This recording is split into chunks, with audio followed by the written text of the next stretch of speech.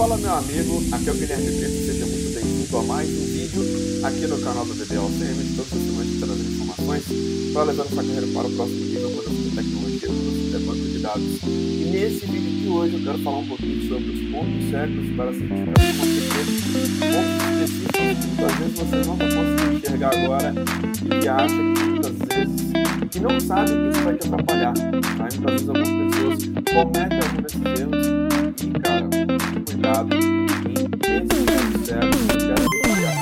Você pode ter mais resultado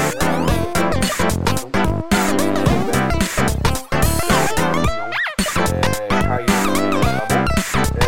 Vamos lá, pessoal, você está gostando do nosso vídeo?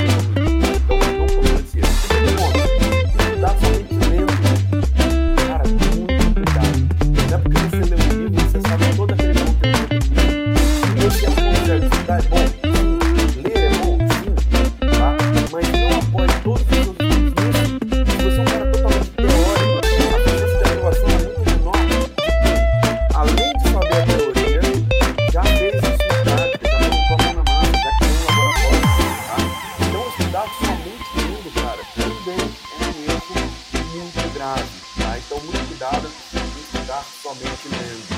Esse é o segundo ponto cego. O terceiro ponto cego, não saber o escopo da prova. Eu vejo que muitas pessoas ficam perdidas. Cara, quando você no site da Oracle, vai lá na parte de certificações, seleciona a certificação que você vai tirar, que é o OCP, e verifica os tópicos do exame.